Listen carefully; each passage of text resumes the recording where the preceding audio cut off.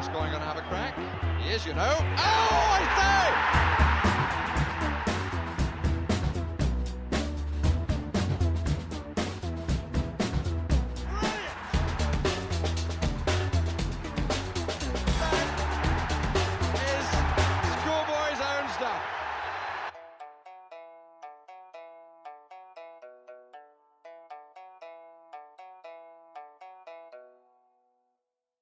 Welcome to Filthy Shambles, Season 2, Episode 47. I'm joined by James. James, you're in a slightly noisy office. Where are you, mate? Whereabouts are you at the moment? I'm in busy Beirut. But all the way from Beirut. You see, an international podcast. Spurs supporters all around the world. I would actually choose to be there as well at the moment. I've actually got family out there, to be fair. But the further away from Tottenham right now is probably the prime choice of location for most people, because it's doing our nutting. We've got one game left in the season. Leeds United away. Does anyone actually care? I'm not sure. Are we going to get Europe?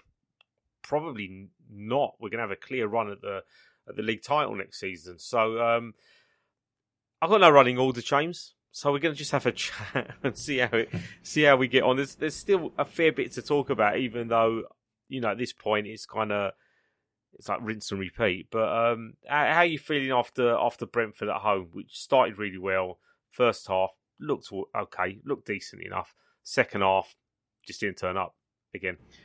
All right, so I'll be honest. The last few games, probably since the World Cup, I watch the games while I'm on my phone. I don't think I'm alone in that. Proper Tottenham supporter there. Yeah, but I don't even get excited when we score. Like Harry scored that thunder bastard, and I didn't.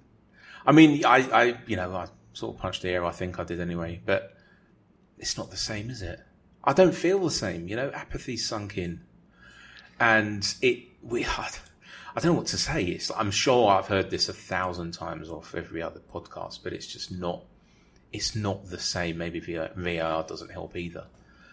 But it's leading to what? Do you know what I mean? Yeah, but the issue with the issue with right now is that the season finished months ago, right? The season finished when Conte imploded and we kind of moved on.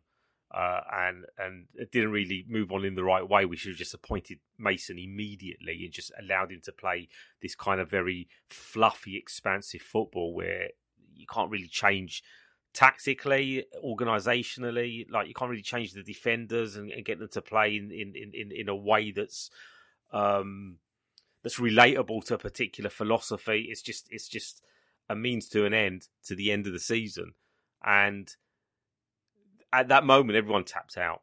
If not before, because the football was so bad. But everything else has consumed us. All the noise around ENIC and Levy and all the noise around, you know, what we're going to do next. It's a chore right now. So I don't blame you. It's easier for me being inside the ground. I mean, I stood up and applauded, obviously, the Kane free kick. Not obviously direct free kick, but you can have that one for sure. It's just the way that football. It's just the way that football ends up.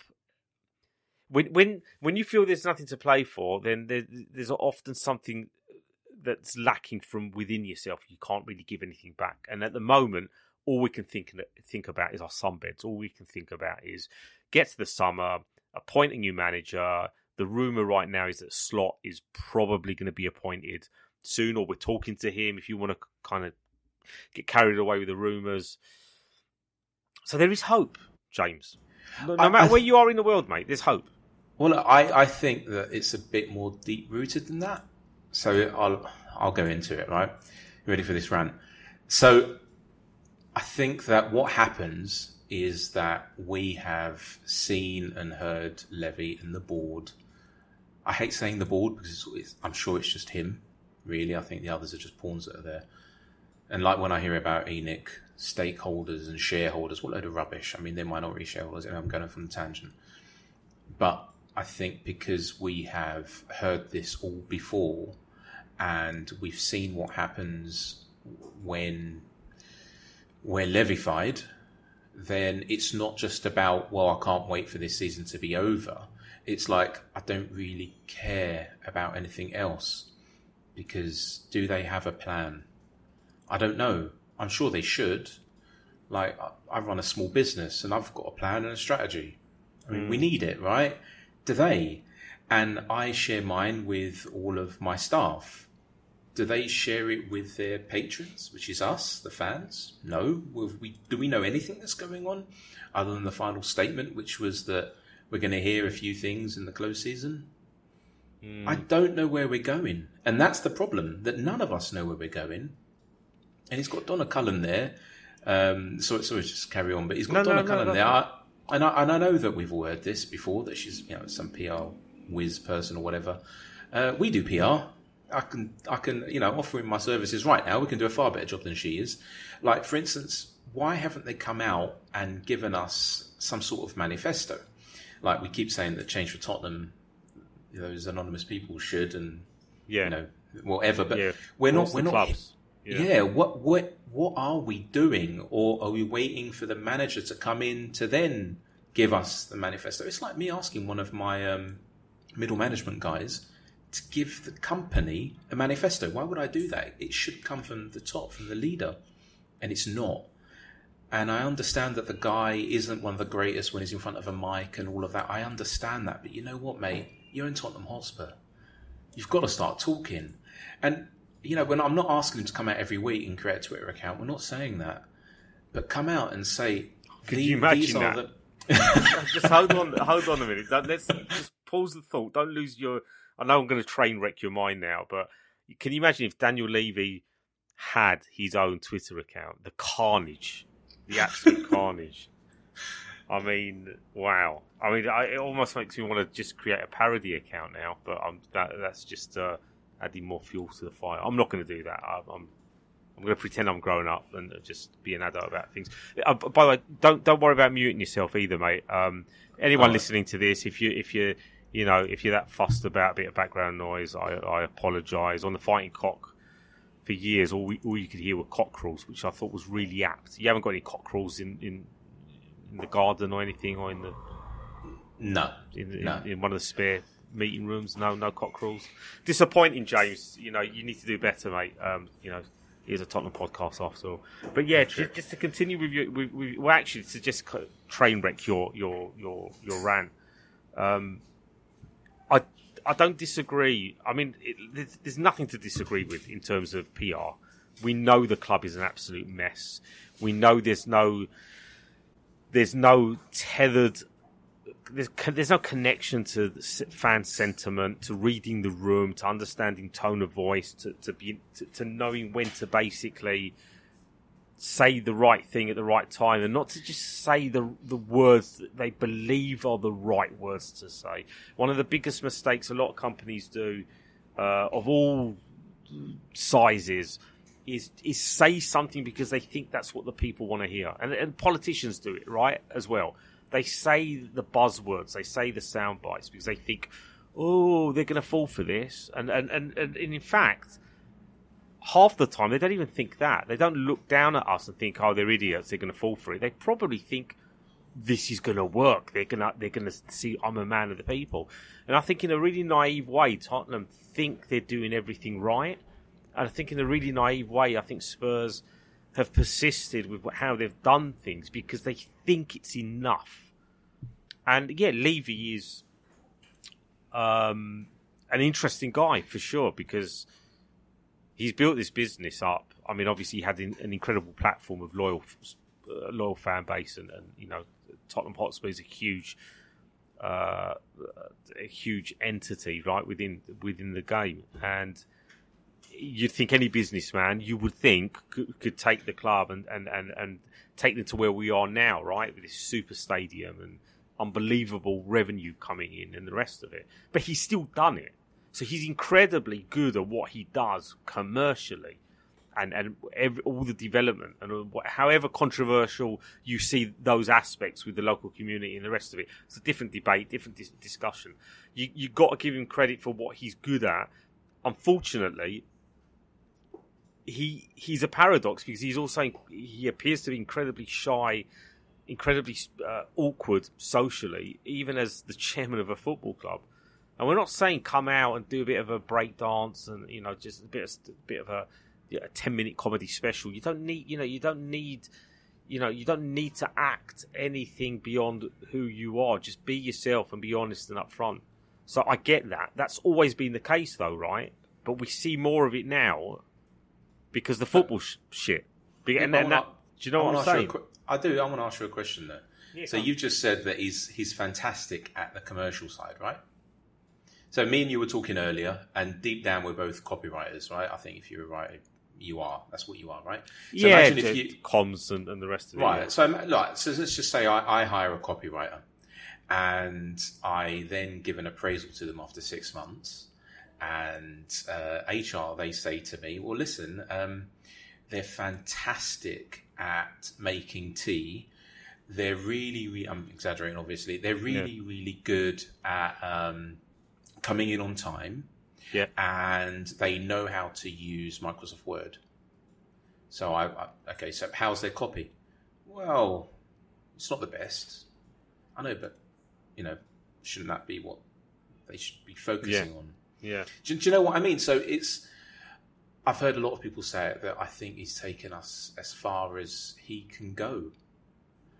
And I don't believe the fact that he doesn't believe that he knows that he's not hiding behind his ivory castle where he's thinking, but I gave him this stadium and why aren't they happy? He's not like, I really don't believe he's like that at all. Okay. In fact, I know he's not. I don't know if you listen to Same Old Spurs podcast with Majestic and with Gaza. Have you ever heard it? I know who Majestic is. Yeah, I've not heard it recently, but I'm aware of the geezer. So they found in Enfield Town one of the shops that he I don't know if he still owns it, but a clothes shop that's been closing down since like 1997. Right? He knows what he's doing. It's not like he doesn't know what he's doing. He can read the room. The problem is, does he know what to do once he's read it? And that's where I think the issue is. And I don't think he can. I even believe for a minute, like I was, because I think this episode, I mean, we were going to do this podcast last week and it was going to be about me saying that Ryan Mason should be in the job because I'm so fucking fickle that after the Villa thing, I was like jumping around like a little kid. So, and I believe that for a time he was even contemplating Mason, if you believe what you read. So does he really know what he needs to do to get us out of this pickle? Well, this is this is the crux of it, right? Like, I think Spurs are really easy to read right now because I think you're right. I don't think they do know. I think again, in their heads, they're probably looking at it holistically. At least they think they are, and they're thinking, right, we've tried to recover from Pochettino by bringing in a win now manager. And they did the same with Conte. It's almost unbelievable to think we appointed Nuno in amongst all that, right? So all of it looks like a calamity with hindsight. Okay, they weren't the right managers for the job, fundamentally because the football wasn't the right match for the fan base. And as much as I backed both and wanted and believed in how their winning mentality would forge a different breed, a different trait, a different personality trait that we lacked, right? That's the way that I was kind of sacrificing the lack of connection with the actual football. And it was turgid. It was awful under Mourinho. Mourinho would have got sacked long before the League Cup final. If it wasn't for the COVID, if it wasn't for the pandemic and the lockdown, people banging on about getting sacked before the League Cup final against Man City, mate, he should have been gone long before then. It was diabolically bad. And again, you can bang on about him not having the right players, but we would never have the right players for a manager that simply deals with a certain type of squad, right? And I know people are going to listen to this and think, well, do Roma have elite players? No, obviously not. But Italian football is something completely different. He's far more suited there than he is here. And the variables in England are the fan base and their expectations. Because what happens is when the football isn't going our way, when we're not enjoying the football, we initially blame the manager, but then we jump straight back to Levy. We jump straight back to the ball, which is fair enough. Because he's accountable. Ultimately, he's appointed that manager. He's appointed Conte. They've both been mistakes. So in the moment, he's not been able to detach himself. However, I might be reading a lot into this, but the fact that he didn't appoint Pochettino, which was the easiest, quick win solution to everything that's happening right now, right? And as much as I wanted Pochettino back, part of me also thinks it would have been a mistake. Okay, just a little part of me, right? I agree with you. And the fact that he's shown enough awareness not to do that, it makes me think, hold on, is he now thinking, I'm not going to do the sentimental thing, I'm going to do the logical, pragmatic thing, but now I'm going to tie it back into the heritage and the traditions of the club and not sell out to a Conte or Mourinho again. Obviously, the spin on it is that Pochettino wasn't brought back because there's people at the football club that don't like him, and they just said, no, we don't want him back, he's finished. He's no longer the manager he was. He's no longer hungry. He's not the right fit. That might also be the case. That might be a hard truth that's difficult for some of us to swallow. But I respect the decision not to reappoint Pochettino. And if it's Slot, and it appears to be, and it might have been him all along, because, come on guys, everyone listening to this, there's a lot of noise in the media because media needs the clicks, it needs the traffic, it needs the discussion. You know, I'm sure we had 4 or 5 managers we wanted to talk to, and obviously the rest of it's debatable. It comes back to what you're saying, James, that they don't really know what the vision of the club is. I think the vision of a club, from my perspective, and you can share yours, is simple: tie the academy with the first team, play the same football throughout all the squads, sign the players that fit the club, so that if the manager is successful or not and leaves, the next manager comes in and fits into the club. The manager is not a reflection. The team isn't a reflection of the manager's ego. It doesn't become about the manager deciding to change everything like a blank. We're not a football club that's a blank canvas, but we've been turned into one now by the Balls, by Levy, by Enoch, by all of them. We're a club with no real identity, and it has to be repainted. But there's a reference point, a history. So the new manager comes in, play aggressive attacking football, you know, with a bit of steel, play the youth players. That will be enough for us to come to buy back into believing that the club are considering what it means to be Tottenham Hotspur.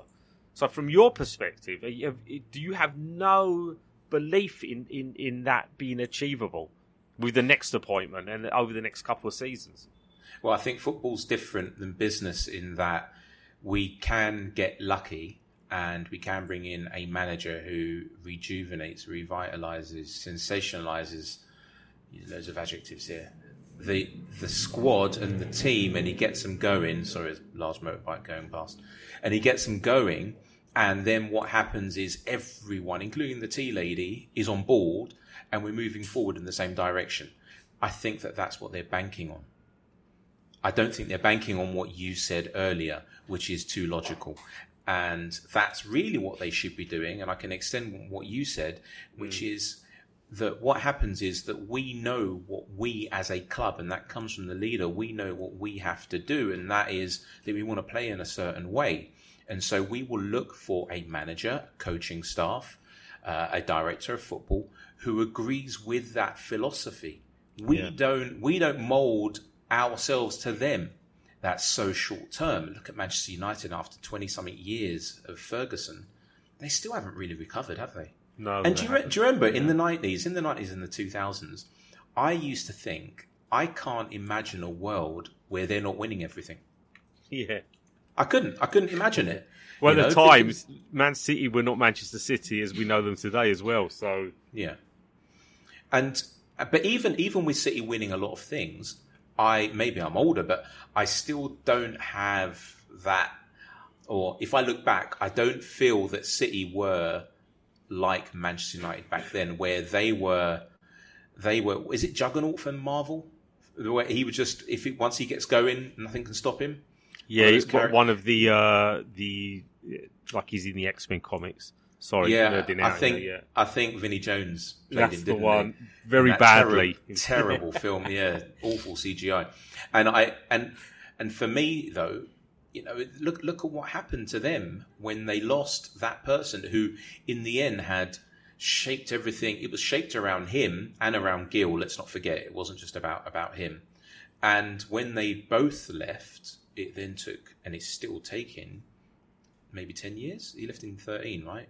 So they're still nowhere near. I mean, they won the league in 2013 with a useless squad. I don't know if you remember it. And vaguely, yeah, but it was down to him. It was down to that leadership that he had. And once he was gone, that was it. And so, no, I don't think that the club is setting about a motion where they say, we are going to play in this way and we are going to find the people that can play in this way. And then we're going to find players who can play in this way. And that's the way it's going to be. And I'll tell you why I don't believe that. Imagine or maybe it's happened to you. It happened to me a long while back where I went to a company as a copywriter and then they told me, we're looking to hire your boss. So I said, what? Yeah, we haven't hired your boss yet. Right, okay. And who is that going to be? The boss then turned up and I didn't get along with her. I didn't. I lasted, I think, 2 weeks. And That was it. So why are we going after a manager when we don't have his boss in place? I find that all a bit odd. Yeah, so again, there's no joined up thinking, mate. Yeah. Once again, I mean, it's too easy, right? Yeah. But it's not. But we're not privy to those conversations. I mean, I'm sure when the clubs sit down to talk to Slot, if they've not done so already, the structure, the infrastructure is something that's going to be discussed. And a question that would definitely not have to be brought up is who is going to be the director of football. And I'm sure whatever Spurs are going to present is going, I mean, you would hope is going to be pretty prominent in the discussion when Slot tries to connect the dots in terms of, am I going to get back the right way? Is the director of football going to be leading the transfers based on the type of football you want to play and the type of manager that I am? Or am I going to have some input? All these things, I'd rather not even care about them. This is the other massive thing, and I'm not slating this because I'm recording a podcast talking to yourself, James, and all the people that are listening. It's fine that we have these discussion, these anchor points, these social media platforms, and just the means of being able to discuss everything. But the problem is everything's up for discussion all of the time, and everybody's inner thoughts are shared pretty much instantaneously. Yeah, I'm not going to try and pronounce that word for the third time. So I'm chewing on gum. Everything's shared, like without filter, without just maybe letting your thoughts cook a little bit, sprinkle a little bit of flavouring, or maybe just don't overcook them. But we live in a world where everything is known now, so there's commentary to do with everybody at the football club. Everything at the football club. Whereas maybe 20, 30 years ago, that wasn't the case. And in today's world, whether it's like social media, discourse of any kind, political, football, whatever, you can't get away from any of it. So it amplifies. It all suddenly feels like everything is, everything's like in a cauldron of chaos. When the reality is, it's just people are getting on with appointing other people and talking and we're trying to pick holes in everything, or we're trying to work out whether it's the right decision based on the information that we know, and the information that we know isn't necessarily all the information. So it's a hard one. But you go by evidence, right? You go by the proof is in the pudding, and this pudding is definitely overcooked. I guess we've got to work towards the Leeds game and just getting over that, so that it's officially the summer, and what Spurs do next in terms of that director of football and the manager, I think will give us an uplift, generally speaking. You know, the club and the social media team, bless them, will have an uplift because it's positive news. It's a new start. Where you know, I thought Daniel Levy's statement that he released, he didn't say much, but it was a little bit more human than normal. I guess just in terms of tone, in terms of, you know, he the last couple of times he had a misstep with the Coy's Daniel thing, but he's generally, he knows he's got to show that kind of personal touch a bit more. Whereas all I want to see are I just want to see end product. I want them to make the right decision, to back that decision, and for the fan base to be able to believe in it enough not to knee jerk if we have a little patch where it doesn't look like it's quite working yet. But that's what I fear. But that's what I fear. Yeah, but whose fault is that then? Is that the fault of the club that's the turning us no, into maniacs, or the fan base at the point of borderline petulance like now, with in terms of, is that fair to say or not? I mean, no, it is. It is. It's fair to say, mate. I mean, I think on the first time I was ever on here last year, whenever it was, I told you that once we get that taste of success, we're going to end up, I hate to say it, but, you know, sort of acting like Arsenal fans do. And you were like, no, and we haven't really had success, have we? Like, no. Can you imagine if we do? And that's what I fear. By the way, like, I don't know much about the guy. I did ask a friend of mine who is Dutch. It's Arne, not Arnie, which is, I don't know. I prefer Arnie. That just, it just sounds better. There's no way we're gonna pronounce his name properly. There's not a chance in hell that's going to happen. You're definitely not. We know that. So 1,000,000%. Is, yeah, 1,000,000%. And I'm like you, mate. I'm old now, and I will give these guys a chance. We have to give them a year to bed in their philosophies, and he's going to bring his own team, right? Yeah. And you need to give the guy time, and because what happens is he walks in, and many players have said this, that it's all really down to not even the opening speech; it's down to the training sessions and how fun they are, and how he gets everyone motivated. And a lot of footballers from around the world have said something similar to that. So if he can do that, and he looks like he's loved by his players at Feyenoord right now, and he looks like a really likable character, I hope he's got an iron side to him though as well, like a fiery side to him. Otherwise, this lot will walk all over him, especially seeing as they've got a player community, what's it called? Union. Yeah. The what's committee. It called? The committee. Right. Can I talk about that a minute? You can, because to be fair, this was getting slagged off at Beavertown inside the stadium on Saturday. So take the mic, mate. Let me know how you feel. So a few months ago, when Conte gave that speech, I sat and I watched it live. It was on beIN Sports, and I was in Lebanon at the time, and thankfully beIN have all of this stuff happening live, and I was so shocked at what he was saying. So afterwards, they showed it maybe 3 or 4 times. I watched it all. Then I read back the quotes, and something which I feared for a very, very long time, ever since, when was it, All or Nothing, when Danny Rose turned to Mourinho and he said, well, I'm going to go and tell Daniel. And that's when I thought, oh dear. Now there were I wrote a thread on it as well, where I believe that what's been happening is when you give, I hate the words, but subordinates power over the manager, or they think they have, then the manager's position becomes untenable. And that happens in offices, that happens in factories, that happens all over the world, in any form of, in all industries, in all verticals. And Conte alluded to it. He really did. If you go back and you read what he said, I don't have my Twitter open. I'm not going to go through the thread, but doesn't matter. I'll believe you. Just he alluded to the fact that it doesn't matter that everyone makes concessions for these guys, and they have the support of other people. And he was talking about the board, and he was saying that he's seen what's been happening. He's seen the other managers who have been here, and they've not been able to get past it. Is it the managers, or is it something else? And that's what he was alluding to. And for me, it all fell into place. And then to actually come out and say that they have a a committee, a players' committee. So if I'm Arne Slot and I come in, immediately I'm going to say there's no such thing.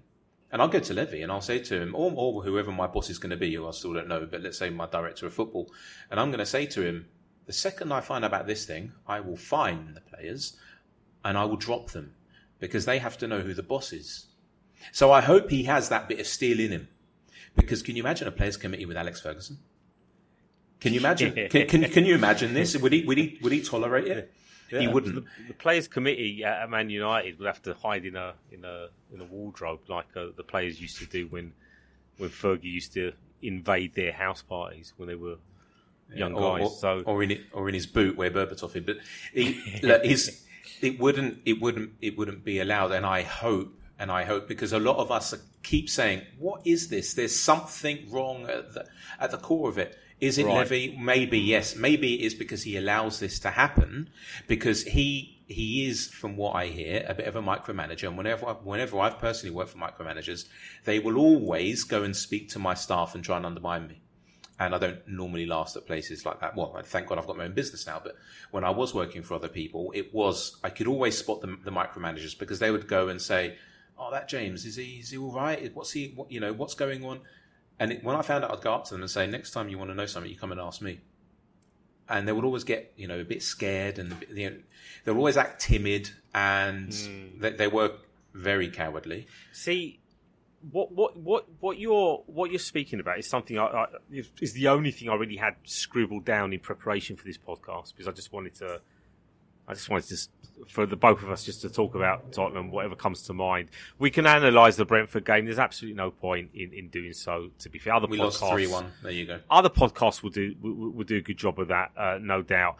But the thing that kind of stuck post-game, and I will talk about the game in terms of how my day was momentarily, but the thing that we discussed was this committee thing. I think T of the Fighting Cock was like effing and blinding about, why are the players why do the players feel that they need to be doing this? The only person that should have the ear of the coach is Harry Kane. There's literally no one more senior than him. I mean, okay, I'm ignoring Hugo, club captain, and the rest of it, but in terms of going forward, if Kane is to stay, which I think he will, he's the only one. He is. There is no committee, but there is Harry Kane as the player that the coach will maybe lean towards to ask advice of certain players if the manager feels that he needs to get an understanding of someone's frame of mind and the rest of it. I think the culture of comfort is back, and I think it's festered because of the emotional baggage and the lack of real clarity post Pochettino. So again, it's a story that we're all familiar with. The last 18 months, Poch burnt out, the team burnt out, we lost the magic, we lost the spirit, the guile and the rest of it. It all kind of fell apart. We didn't react quick enough. Arguably Poch should have left after the Champions League final. I think in his head he was going to leave because he believed we were going to win it. We didn't. He should have left. We didn't. We bought players for him. It continued. It persisted. It all fell apart. But the players remained, and I think we've never, even though we've changed most of the squad, it's just one or two players here and there. Some key players, and one or two players that should have moved on. And I think that's probably created the committee, or this necessity for it. Okay, because it feels like a family, and it feels like a family that just won't go their separate ways and kind of grow up and just mature in a different location, in a different football club. In this case, if I'm not going to start analogizing X-Men and the rest of it. I'll leave that to you. Cheers. But the point being is, it's festered, and now there is a culture of comfort. There is this kind of. I agree. There are players that probably feel they are protected by the club because of their stature within the club and the time they've spent there. And we do need some home truths. We do need someone to come in. This kind of bleeds into the squad rebuild. And again, we don't have to go into detail about this either. It's quite obvious, and I just want your perspective on it. Like we Slot comes in. Surely the first three things that are needed are we sign the players that the team needs, because there's a good core bunch of players at Tottenham, right?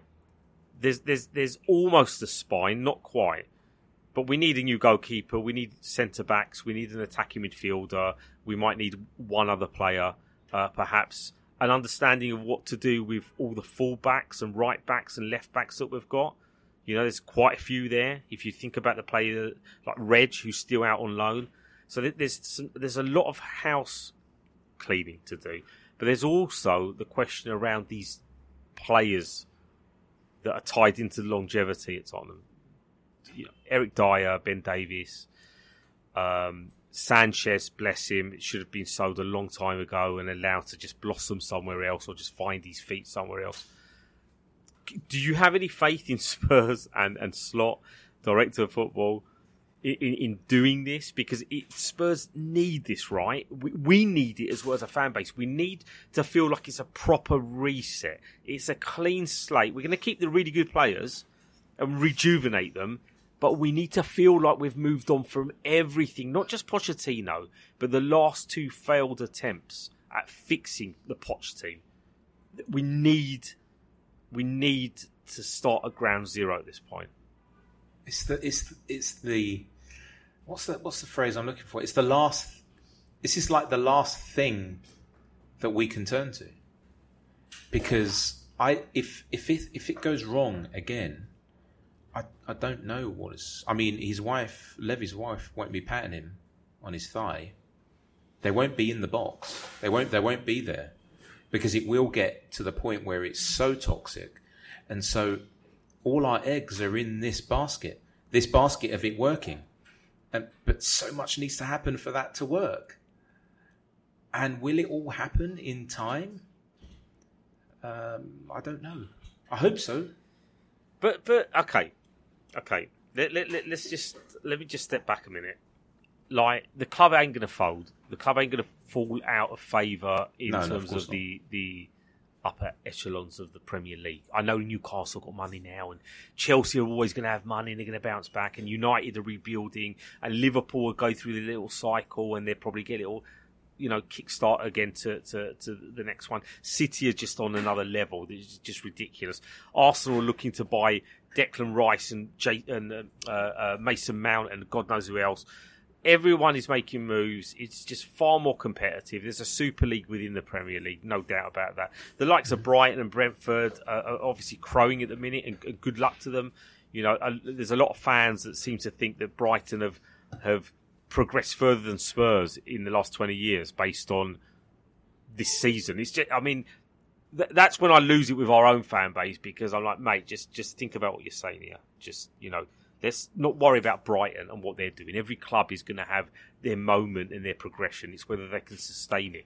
Spurs are going to be able to sustain it, because regardless of how many clubs are above us because they have more money, Tottenham's revenue, organic revenue, just in terms of what they're making on the day within the stadium and within all the other events, is going to keep us up there amongst the richest of the rich. So we will always be competitive.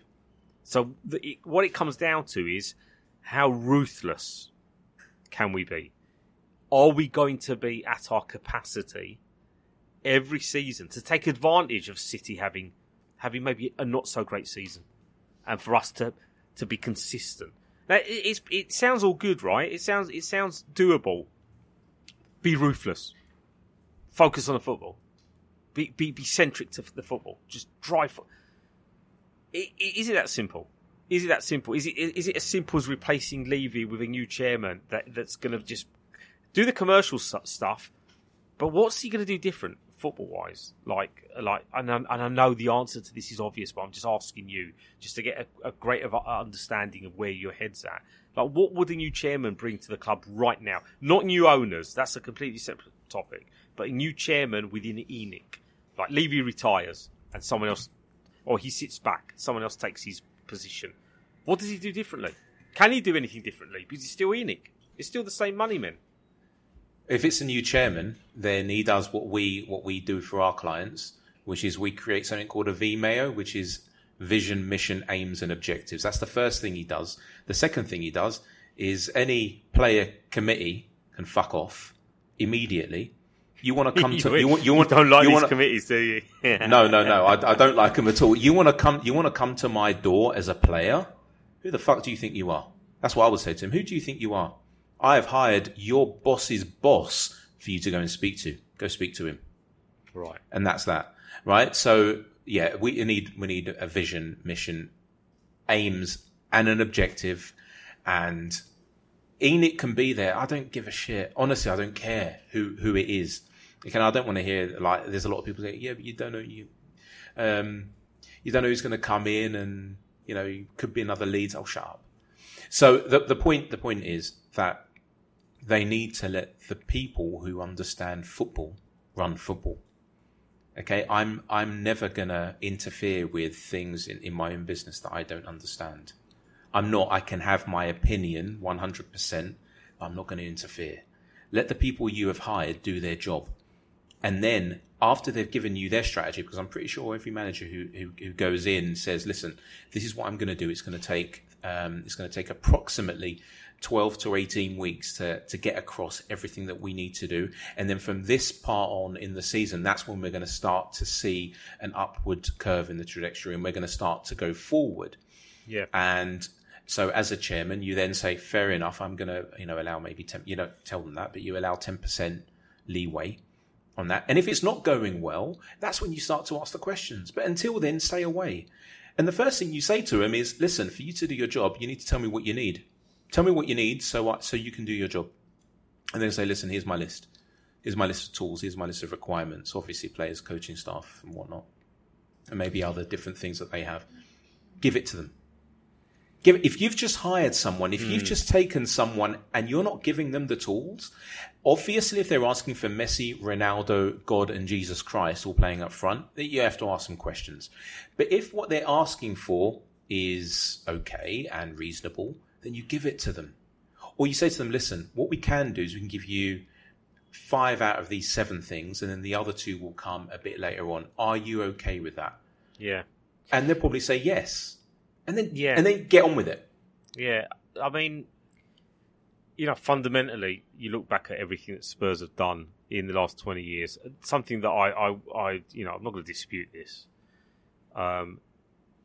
We have got lucky many times. I guess there hasn't been a design there, and I know football's a lot of risks. You appoint the manager, and things might work out really well. It happened under Pochettino. Perhaps that wasn't the objective with Poch. It was kind of like bringing a manager who can coach the players, might coach 1 or 2 youngsters as well. It's going to be a bit cheap because we're rebuilding, but it kind of reshaped everything off the back of that, right? There's young guys now going to Spurs that their first memories of Tottenham is that Poch team. So they think, like, why isn't Spurs like that every season? What was that? That wasn't normal. That wasn't, Spurs have been on the up and up since 2006, and we've got to cup finals. And this isn't me being apologetic again. I'm just stating the facts that we haven't had 20 years of nothingness. When people bang on about 23 years, 1 trophy, it's been shit. Mate, it's not been shit. If you've been going to games for 23 years, then you know that you've seen progress on the pitch as well as off it, but more so on the pitch. What we've got wrong are those key decisions, unfortunately. And in a world where you're surrounded by great white sharks, you being a piranha isn't going to cut it. Do you know what I'm saying? You can't just bite away at the big fish. You need the big fish to notice you, and we've just not made the right decisions. We're kind of sleeping with the fishes, most of the time, unfortunately. And it's not, we should be celebrated as something as we should be celebrated by everyone. I know no one's going to do this, but as a club that wants to break the monopoly, right? But the media hate us. They don't want Spurs in there. They want something inoffensive like Newcastle, who should be very offensive considering, the kind of political aspect of their takeover and the rest of it. If you go by what people discuss when it comes to morality and football and the rest of it.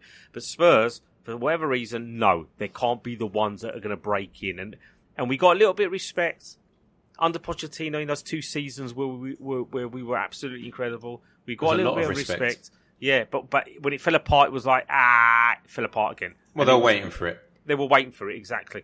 So Spurs are trying to do something, but we're at a point now where we don't have to be plucky anymore. We don't have to be the little contenders.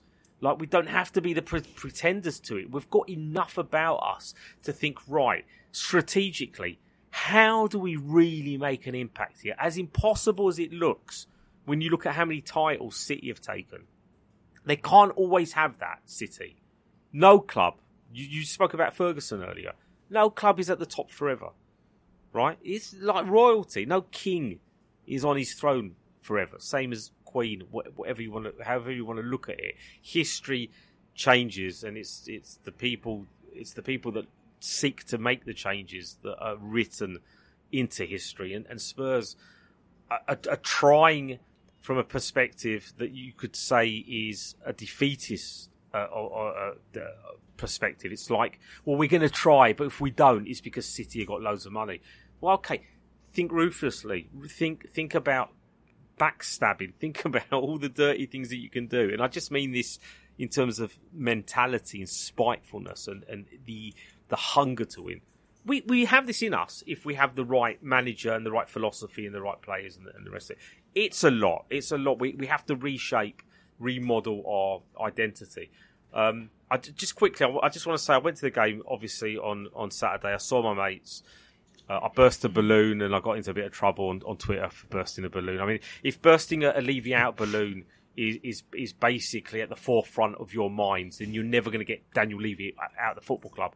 You know, if you think that bursting a balloon is a criminal offence to your movement, I mean, come on, guys, it's a bit of fucking humour, much needed humour in a very humorless season at Tottenham Hotspur. We're almost powerless to remove him from power. Do you know what I'm saying? And I know, mate. If I was Daniel, I'd fund the balloons. I would buy a lot of them. I don't know why the balloons weren't yellow and purple, because that seems to be the colour code for the movie. But look, I'm not having a dig at them, and it might seem like I am. I'm not having a dig at them. I've said it before. Credit to those who feel that by being outside the ground constantly, that it will make a difference. If there was more of you, it would make a difference. But unfortunately, there's far more people that will go into the Spurs shop, buy tickets, buy food on site, because they want to enjoy themselves. They don't want to put an obstacle in front of an obstacle. And that's fundamentally, again, it's the basics of football. You want to escape, but you don't want to go to the game and find yourself not being able to escape because of all the politics around everything. So it credit to them for being there and doing what they're doing. But the delivery of it is something I don't agree with, and it's going to be a discussion that will no doubt go on and on and on, because I will share my opinion and get slagged off for being a Levy lover, even though I've told you on this pod and every other conversation I've had that I want change at Tottenham. But I just wanted to say it was a good day, apart from the football, which was expected.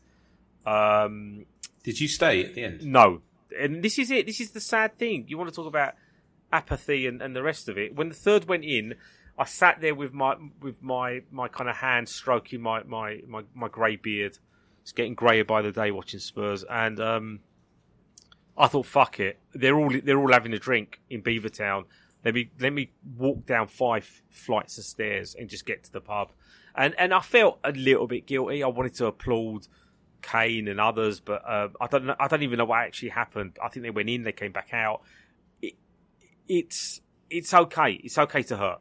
It's okay to be pissed off and angry. And it's the same for me. I'm allowed to be that too. So I fucked off. Met my mates. We had a philosophical chat about everything, and then we went to the corner pin, and then I think myself and T went and saw the mural for Harry Kane. Took a few pictures of that. Then had a really dodgy chick king, and then I went home. What I wanted to kind of segue towards really badly is we might not have any Europe next season. Let's end on this actually, and then we'll do a bit of extra content for Patreon before I let you get back to work on this Monday afternoon. No Europe next season. Is that a good thing? Is that a good? Is it good to just have the bread and butter of the league to get back into Europe properly, and then maybe focus on domestic cups? Do you think it's a good thing for the new manager to be able to do that because it'd be one game a week almost. But do you also think it's a really bad thing for the club? Is this going to hurt the club having no European football in terms of marketing, sponsorship, and extra revenue streams as per? Well, yeah. So it's a good thing, I believe, even though no manager will come out and say it, but internally they would say that it's a good thing that they get to have a clean run at the squad, and not just squad, but imagine the amount of time they're going to have, and hopefully they're like Poch. Just go back to what I was saying. So I'm going to go on a tangent. Okay, is that all right? So when you were mentioning Poch, you know that it was Poch that came in, and if we are to believe what we read, because I don't know the guy, I've never spoken to him, but there was an article that I read early 2015. It was after the Chelsea 5-2 win, and what he had said was that he was quite shocked that there wasn't one clear pathway from the under-8s all the way to the first team, and that there wasn't one clear structure with the formation, with the tactics, with the training, with everything that was done, including the way that team talks are done, which I found really interesting. That's why I remember the articles about team talks, about how he said that there needs to be a certain structure. And so he changed that. One man. So it is possible, by the way, for a leader to change things. One man. Okay. And so if it's Arne, I'll call him Arne. Right, I'll pretend I'm sophisticated. So if it's Arne that comes in, my mate on a first name basis, and if he comes in and he has one clear shot at that, which means that he gets to, and not just him, by the way, it's also his coaching staff. They're all human beings. Remember that, right? They're not like, I know we view them as not. Me and you are a bit old now, so we do view people as human beings. Steady. You know what I mean? The number, right, mate. It is. Okay. It's getting bigger every year. So, and I think that what would happen is the players would get to know these people, and it's going to take a few months, and they're going to get to know the different nuances, the quirks, the all the different things that make up getting to know a bunch of people. So it's one bunch of people who all know each other and have a players committee, and then getting to know other people who are new and who are the bosses, right? Yeah. So that's the good thing. And if he doesn't have the distraction of having to plan for and coach for another game midweek, then he and his coaching staff also hopefully have the chance, going back to the Poch thing, of inserting a structure. Hopefully, well, this should be the Director of Football does this, but they work together where they can create a structure from the under-8s all the way to the first team, right? And so it doesn't matter what level you're playing at. You know that if I'm good enough and I push myself and I have the confidence, maybe in 3 years' time, I will break into the under-21s, under-23s, and then from there move forward, right? So he will have that time. That's perfect. On the club side of things, it's going to massively affect their balance sheet. Not so much because of the Conference League or Europa League's income. I don't think it's that much, but it is the beers and the pies and everything else that happens on a match day, and I think that will affect them. But this is where the club then has to say, well, you're going to have this clean run, Mr. New Manager.